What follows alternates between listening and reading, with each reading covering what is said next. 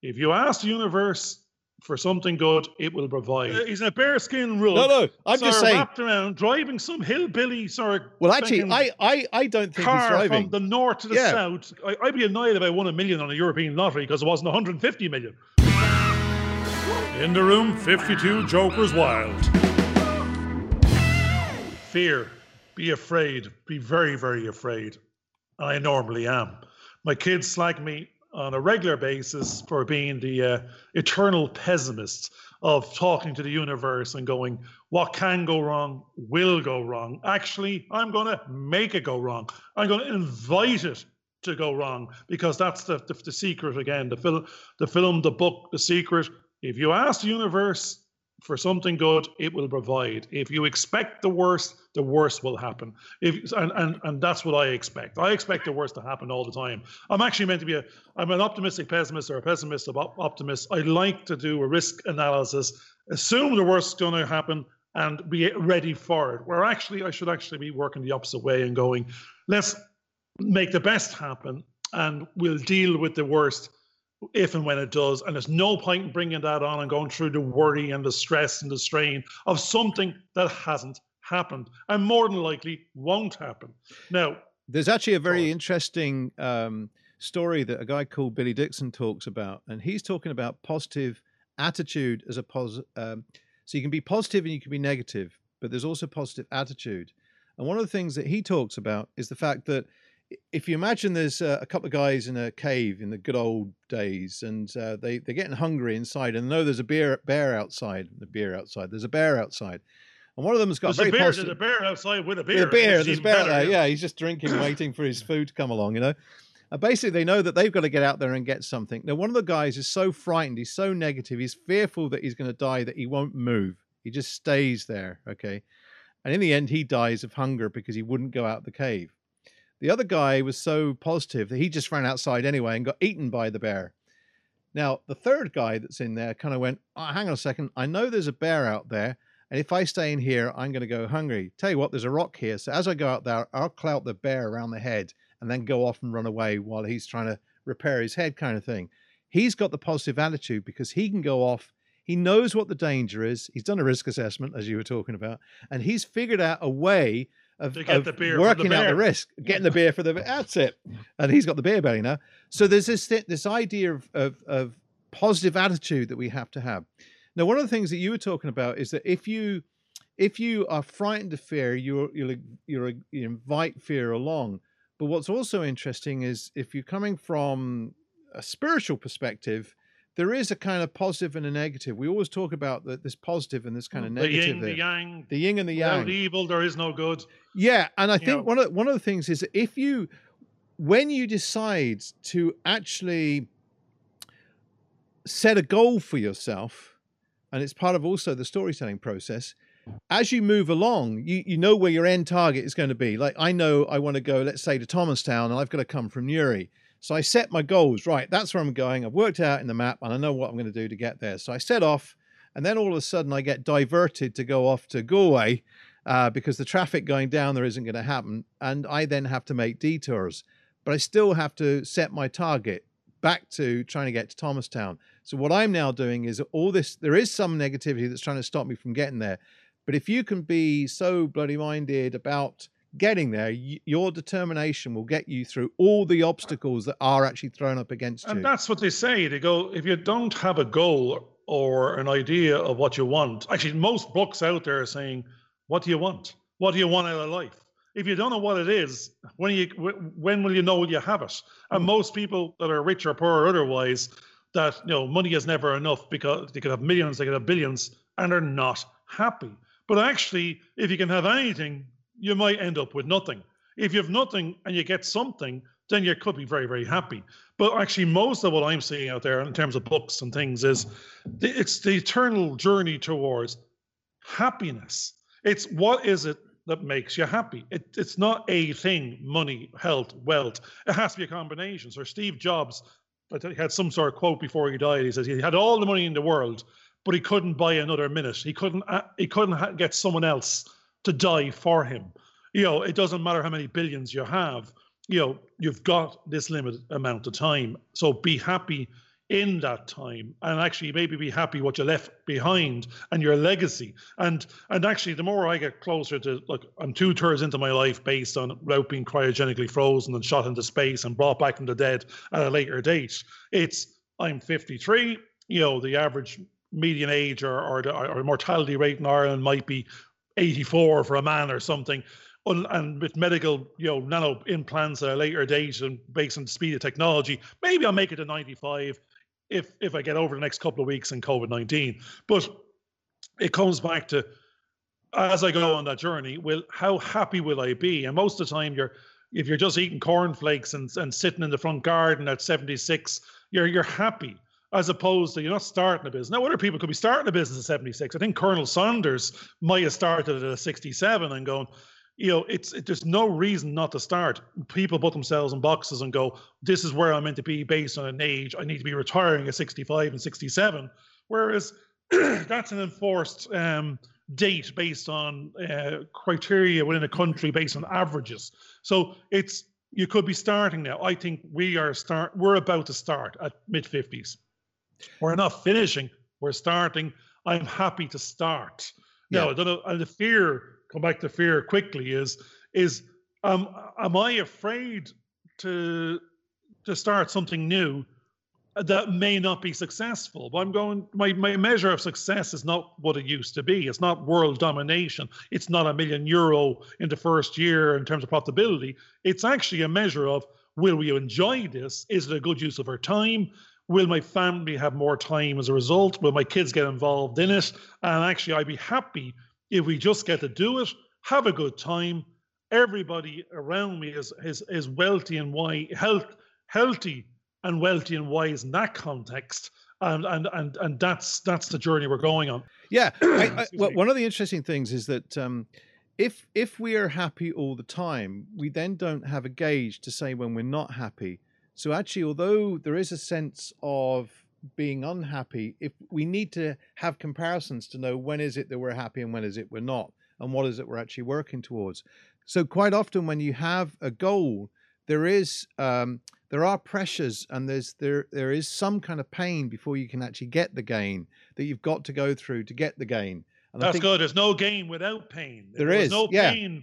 What's the gain? The gain is not a measure. It's just something. Actually, you won the lottery. Did you go through any pain? Actually, the pain is about to come. You have a new set of problems. People say, I just won the lottery.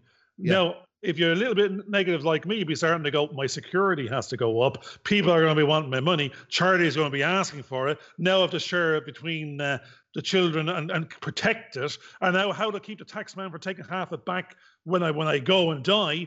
And actually, hold on a second, I just won the lottery.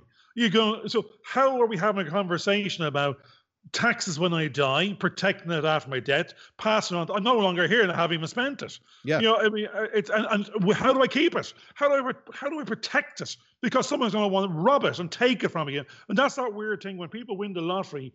Do they let the public know? It's one of the first things they're asked. They're going, do you want to go public? And why would they even ask that? Because I want to hide. I want to hide my money. I want to keep it from everybody. I don't want them to be jealous of it and change how they react with me, because now I'm a multimillionaire and they're not. Now everything has changed and nothing has changed. Have I changed in a person because I suddenly have €1 million today that I didn't have yesterday? And then I start questioning, well, do you want the million now? That's the weird thing. When you play a lottery ticket, everyone goes through the couple of seconds before the numbers are picked of, I've won. It can be me, the same as anyone else. I've spent it. I haven't even got it. Or you're going to get, some people are going, I'm going to give it all away. I'm not going to change. I'm going to stay and work. I'm already going, how do I double it? How do I triple it? I got annoyed that I'd be annoyed if I won $1 million on a European lottery because it wasn't 150 million, because it's a big win versus a small win. Whereas someone would be happy with €4. Yeah. And go, that's a weird. Well, one of the things that's quite interesting, as you were talking, I discussed about this idea of trying to get to Thomastown and ended up in Galway. But one of the things is that if I was constantly struggling and battling and sort of putting so much effort, and every time I tried to turn towards Thomastown, I kept getting pushed back to Galway, and I was getting more and more frantic and frustrated and annoyed because I hadn't achieved what I wanted. But you could have another guy that was just sort of sitting there kind of drinking his beer like the bear, and basically he Hold on ends a up second. going all the way to driving, drinking a Like a beer, beer. like a bear. like a So bear. He's in a bear skin rug. No, I'm just saying. Wrapped around, driving some hillbilly sort of. Well, actually, fucking I don't think he's car driving. from the north to the Yeah. south.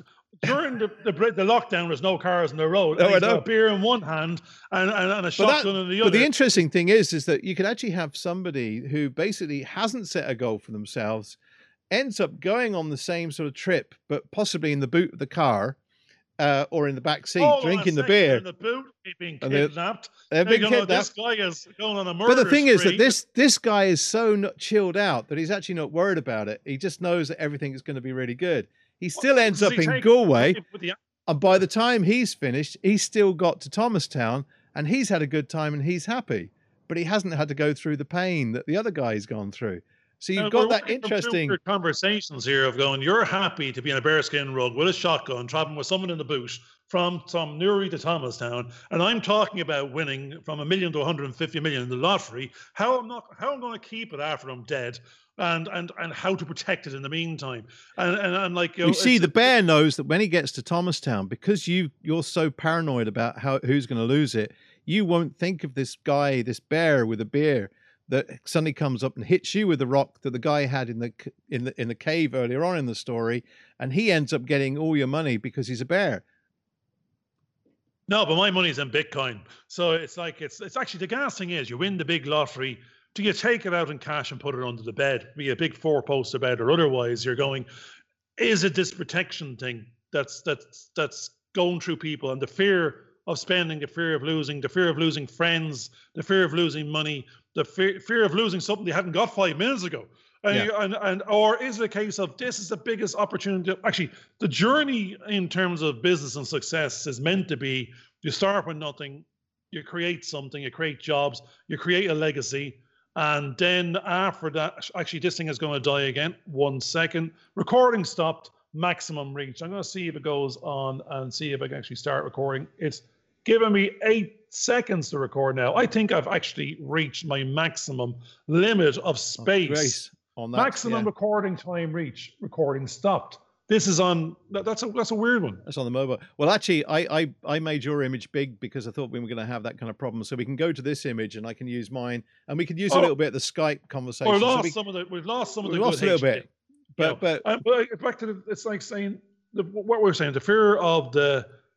Oh yeah, the journey of success is meant to be from zero to hero and back again. So you earn it all, and then your next journey is to give it all away, or be philanthropic, or your whole journey was to create jobs and other people's lifestyles and build like an empire that gives thousands of people's jobs, and they're all being well paid, and it continues beyond your lifetime. And that's where you have the Waltons and the Walmarts and the all these, I don't even know half the names anymore, but structures that go beyond lifetimes into trusts that then keep on giving jobs and careers and products and services to the masses, and then suddenly form a charitable trust and go, and that's the Bill Gates, the world, and the Warren Buffetts, where they're now going to give half their money away in their own lifetime to charity in the billions. But they set up trusts. It's not give the money away. It's put it into a structure that it keeps on growing and can keep on giving back to charities but it's just not. It's been used for charitable causes and good nature causes and setting up hospitals. Actually, I'm reminded of the Dale Carnegie, the Carnegie libraries. So here's thousands and thousands of libraries that give education, for hundreds of years after the person's dead, and it's still there, like 100 years later, and it's still giving education. It's like the Roundtree Foundation does the same kind of thing. Yeah. So we're on a journey of going. If all we can do is create one job, our own, then we want to create two, a second person. That's your first successful sign of business, whereby you create your own job, and then you get to the stage whereby you create someone else's. And that's a bit of a journey we want to go on. We want to then go and create something that other people want, and because even this thing here now is going to it's going to ask of them their time. Will they spend some of their time, which is very, very precious, to stop? Well, they can be like moaned along at the same time and listen.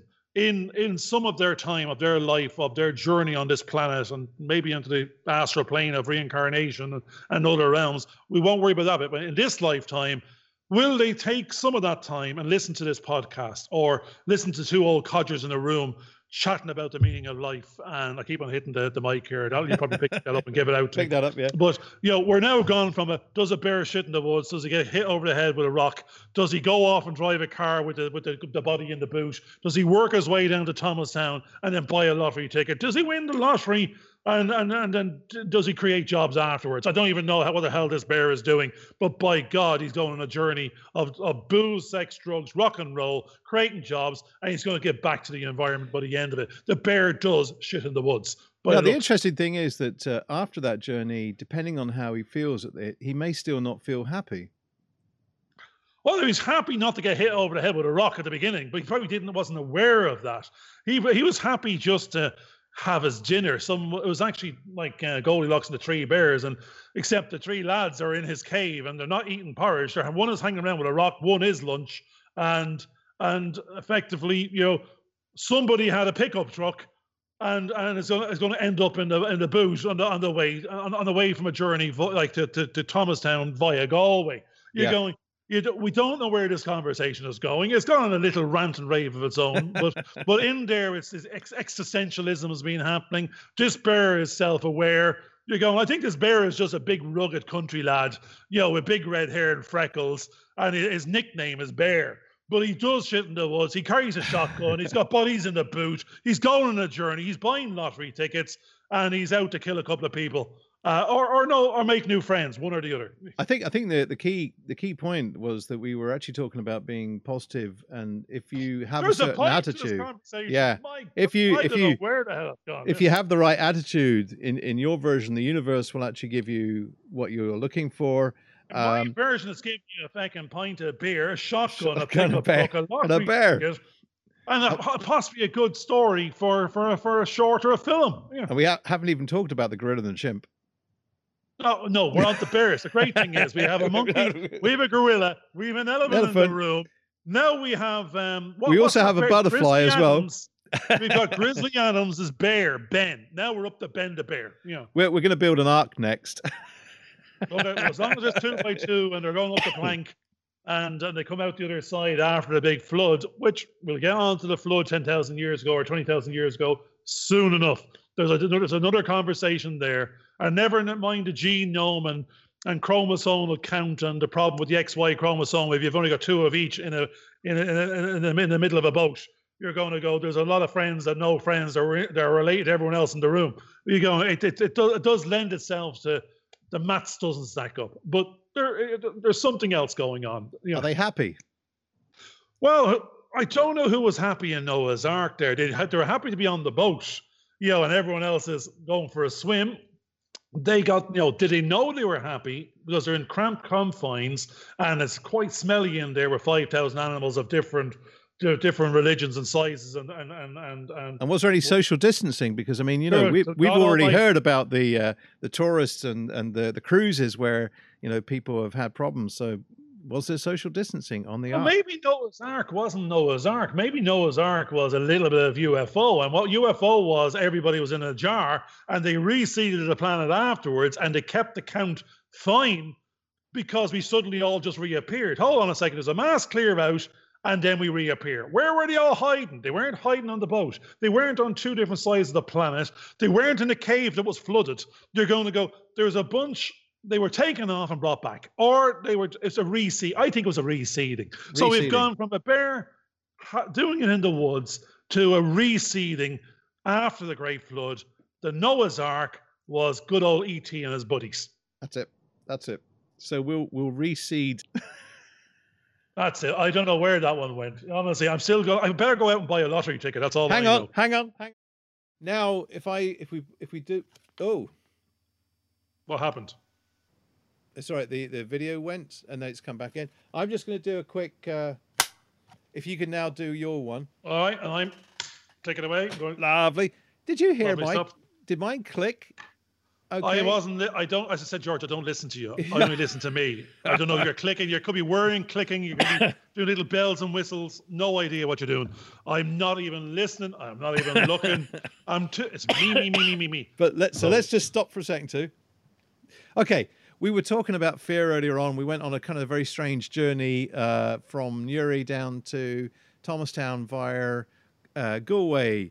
So, and you were starting to express some of your fears that you were having, especially with the technology. One of the things that you encountered this morning was that you thought that your Netflix had been invaded.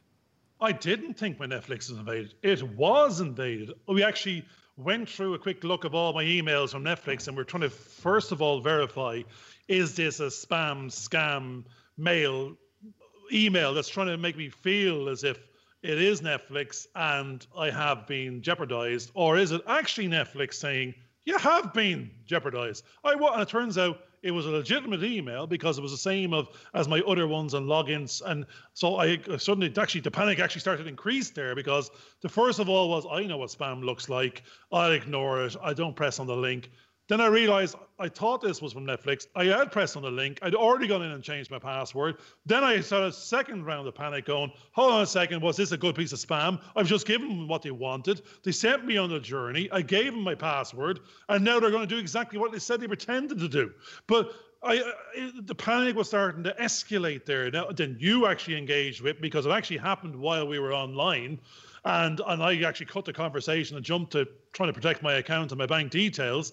And we backed up a little bit. We looked, we found it did look as if I needed to do something. You pretty much spoke to me and said, look, ignore the links. Let's go in through the internet. Let's go in through the main account we know to be real. Let's see if we can log in. Let's see if it's the same. And let's re-establish the password. And we did that. But then one thing what was weird was happening was it was asking me for my credit card details in order to verify who I was, in order to make the change. I'm going, of all the things to ask for in a potential spam situation is, can you prove who you are by giving you your credit card details? And I go, mother of God, now it seems like I was happy. Now I'm not again. And I was back into the mire. Now, when we jumped back out of it again, we realized where the trigger for Visa card details was coming from was if you want to change the email, which would be redirecting the account details. But then it's saying, well, give me whoever you are with your email, give me your bank details, because we're not giving you these ones. So Yes. if you give us different ones, no, but it kept on being questionable back and forward. And I was going, right, I'm not changing my email. I'll keep the one I have and I'll change the password, and let's leave it at that, because they can't spend these. The most important thing here is to keep my bank details secure and not give them access to that. No, isn't it interesting? Because basically what's happening is that with a lot of the processes that are going on, we're all becoming more and more confused with the technology that's constantly changing. The more and more complex passwords that we have to keep on using to try and defend ourselves. And yet, if you believe what's going on online, we can't really defend ourselves because we're being monitored 24 hours a day, either by Amazon and Google or Apple's cameras. Exactly, was coming saying you have been accessed from Tunisia. They had my right email. And as I spoke to my son, he said, if you went onto my LinkedIn profile or went onto Facebook, you sort of guessed the password there between a number of combinations. It could have been a bit of AI, artificial intelligence, scrolling through 10,000 bits and pieces, putting together the most likely combinations. But it got through. It accessed the account and got through. And the trigger email from Netflix was, did you make a change? Was this you accessing? And I like the fact it checked with your security email address and all the rest. But it doesn't matter. It's panic. My bank account is empty. My children are slagging me because they're going, every time there's anything, you assume the worst. I was going, sorry, lads, you don't have a bank account. I do. If it's, Well, I remember about 5 or 6 Christmases ago, all of a sudden my eBay account or my PayPal account had told me that I just bought 2 iPhones. And I was kind of going, what? And I tried to stop the bank from actually sending the money out. And they said they could do that. But because I had stopped it, my money would go into negative or something. And I in the end, I had to let the money go out and try and get it reclaimed through the bank. That's the weird thing is your Visa card is you're protected to your Visa card more than you are with the bank. It's like saying, didn't use my signature, didn't use my 3-digit security code. You've taken this and given it to them. Actually, their own security goes, I'm in Ireland. This is happening in Nigeria. There's lots of tech that they've installed that knows that you bought something down the road 5 minutes ago, and now all of a sudden you're shopping in Tunisia, and you're going, no, this isn't you. This is a fraudulent thing. They're already tracking and tracing it, but it doesn't matter. Like my wife's card has spent thousands on it, and was buying stuff and from equipment in Manchester. It even knows from. It's tracking you, and it knows the type of. If I'm shopping in Lidl every 5 transactions, and the next shop is a £3,000 PC in Liverpool, it knows it's questionable. It nearly is already flagging and stopping, which is great. But I have my Netflix account, I have my Facebook account, I have that account, the Twitter account. All the passwords are going out of synchronization. Everyone's half in and half out accessing it and going, I can't keep. I know there's software for even that gets hacked. You go, mother God, if that gets hacked, they have everything. They have all my passwords, all my bank accounts. And I'm nearly back to a piece of paper going, I'm keeping it in a drawer. I'm keeping it up to date. I'm old school.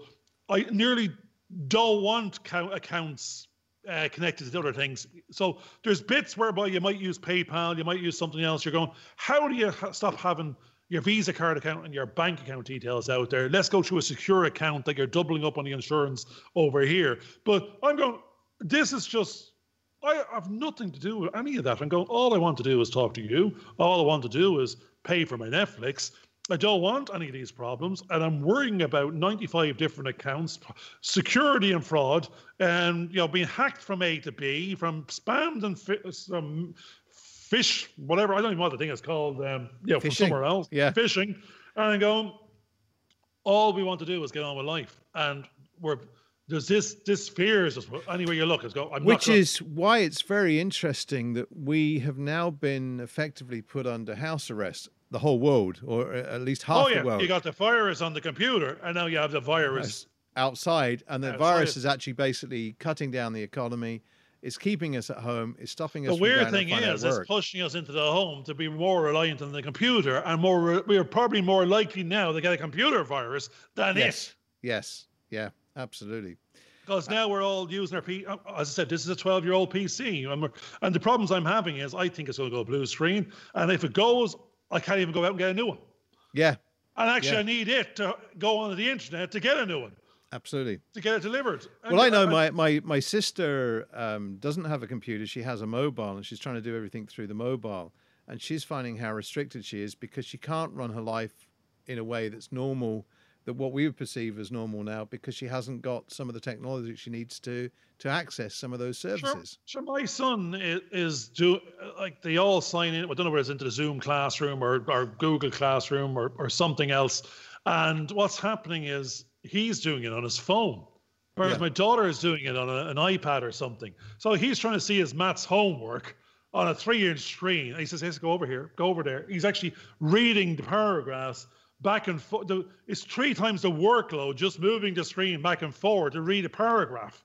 And I'm going, it's the wrong tool. Why haven't you got a laptop or an iPad? And I'm going, well, the reason you haven't is because I didn't buy it, because I didn't give it to you, because it wasn't your last birthday, and that's but the interesting. What's interesting there is that when we designed the new sort of the Film Production Academy's website, and I was designing it on my computer screen here, which is 27 inches, and it was nice and beautiful.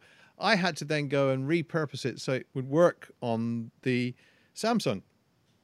And actually, what I've started to discover with the way my brother's been working with his website is that more people are seeing it on the Samsung and seeing the videos on the Samsungs, on the little mobiles, than they are on the big screens. No one's watching the big screens. They're watching their little... everyone's now moved to their mobile. And actually, as I said, we're watching the TV in the room. There's 3 devices with the kids. They're on they're all on their mobiles. They're not even on the iPads anymore, because that's seen as a different function of playing a game or something else. They're now going, we're consuming our Spotify here. We're doing our WhatsApp. They're sticking to the one device more. Yeah. For just convenience. and they don't need to go any further than this. So therefore, we have to grab their attention or anyone's attention. My wife doesn't even get off the phone in terms of onto a bigger device so she can see and shop better. It's actually, she'll put up with the screen back and forward a bit, and it's a bit more painful, but it's less painful than swapping to another device, logging back in, moving from A to B. She has the device on her versus going to find the other one. So your left arm is now your phone. It's all the tools you need. You're not going to leave your left arm at home, and you're not going to bother looking for a second left arm. You're going to just work with the one you have. Absolutely. And the daft thing is because I know that I do lots of photography. I love my little cameras. I've got them all over the place. Just I was holding up my left arm there. I was saying I could have been holding up my right. Yeah, there's my cameras and stuff that I like playing around with. But you suddenly realize that the mobile phone is a camera. It's a communicator. It's your bank. It's your internet. It's everything you need to go and do is done through the mobile phone. Even communicating with family on the other side of the world is being done more and more. In fact, last weekend or the weekend before, a group of us were using something called House Party through Google, and we were having a pub quiz. And we were in about 6 different homes, actually watching one another as we did the game, and then using the mobile phones to actually do a quick scan of our handwritten answers that we've done separately. So that we've gone off a tangent from the fear to house party. We're now having a house party in our home with 16 other people in different places, and we're not so much going to give away our bank details or get scammed or spammed or whatever it is. But at the same time, it's this fear. Actually, most people are getting less fearful of technology, and actually they're now communicating, whether it be old people, young people. We were pushed into a fast learning curve of going, well, it's sit in a dark room or it's reach out to the world via this tool you have, which will let you quite quickly go from zero to hero in terms of engagement, of which your own network of your 6 degrees of separation, well, your first 1 and 2 is your own family and friends. So you're talking with them, and the school might be the third degree of, our business might be the third degree of separation, being you're now working from home and you're reaching out to suppliers and customers, and we're going the 4th, 5th, and 6th is the audiences that we don't know yet, and we know are out there, but we'd like to engage with. So we were just talking about a little earlier going, we don't have an audience yet. We have an audience of 1 or 2 of ourselves. We know we have a degree of separation of 1, 2 to go to family and friends, which will engage and have a look and laugh and pint and move along with us. But they're not necessarily customers or future customers, but they're friends of friends, and their cousins twice removed could be. And in Ireland with 5 million people, 6 degrees of separation is not 6, it's 3. If you can get from 1 to 2 and then 2 to 3, you're talking to your potential customers, you're talking to your potential tribes, your audiences. We want to go from this fear of unknown, of fear of rejection, of fear of no customers, of fear to the fear of actually the new fears of having the problems, of having all of that, of what to say to them next, how to keep them engaged, how to sell to them, and that they don't come back and say that was bad, good, or indifferent. Well, I wonder whether it's if we're showing enthusiasm, then people want to come and join up with us. I mean, that was the thing. Most people didn't want to. They had a fear of being isolated, so they found a way to communicate to other people using the technologies, which meant that they didn't have to go away from the home, but they were actually contacting one another and talking. Then they could start to see other possibilities. So the fears that they had of using these technologies, suddenly they floated away.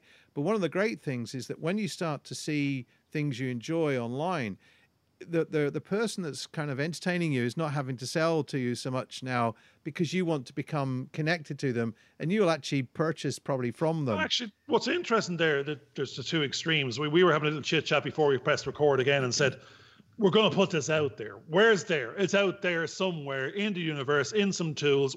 And until someone presses a button, there's still no customers. There's still no what it is we've generated some content of interest to ourselves. It might just be a chit chat in a room or talking about a subject of interest that we have an opinion about, and then we're saying, well, someone else might have a similar opinion. If they heard it, they might enjoy it. If they were walking around the garden or like, doing the garden on a lawnmower, they could plug it in and listen to it and not be overly involved with it, and they just say, it's just something, it's interesting, it was on for an hour, I like or don't like it, I'm not paying for it, and I'm not I don't care beyond I'm spending an hour. And actually, it's like being in the room with these couple of guys talking shite.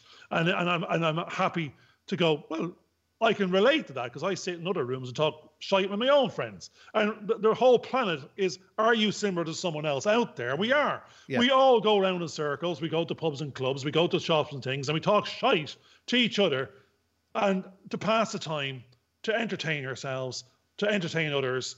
And, that's what it's about. We want to we don't have to get an audience. The audience of one is ourselves. This is our universe.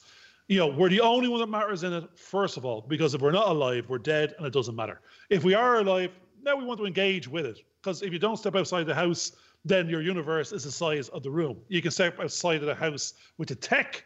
That's what I'm saying. We can reach out, but we're not physically touching unless we order a good and it comes in, or we're the service. Well, one of the things that we were talking about earlier on was doing comparisons to make sure, and this gives us that kind of opportunity to say, well, I'm from this point of view. Let's ask you from your point of view, where are you and where are you coming from? Then I can actually take a reference point from you and actually then engage to other people. And the more and more we do that, we're trying to find equilibrium.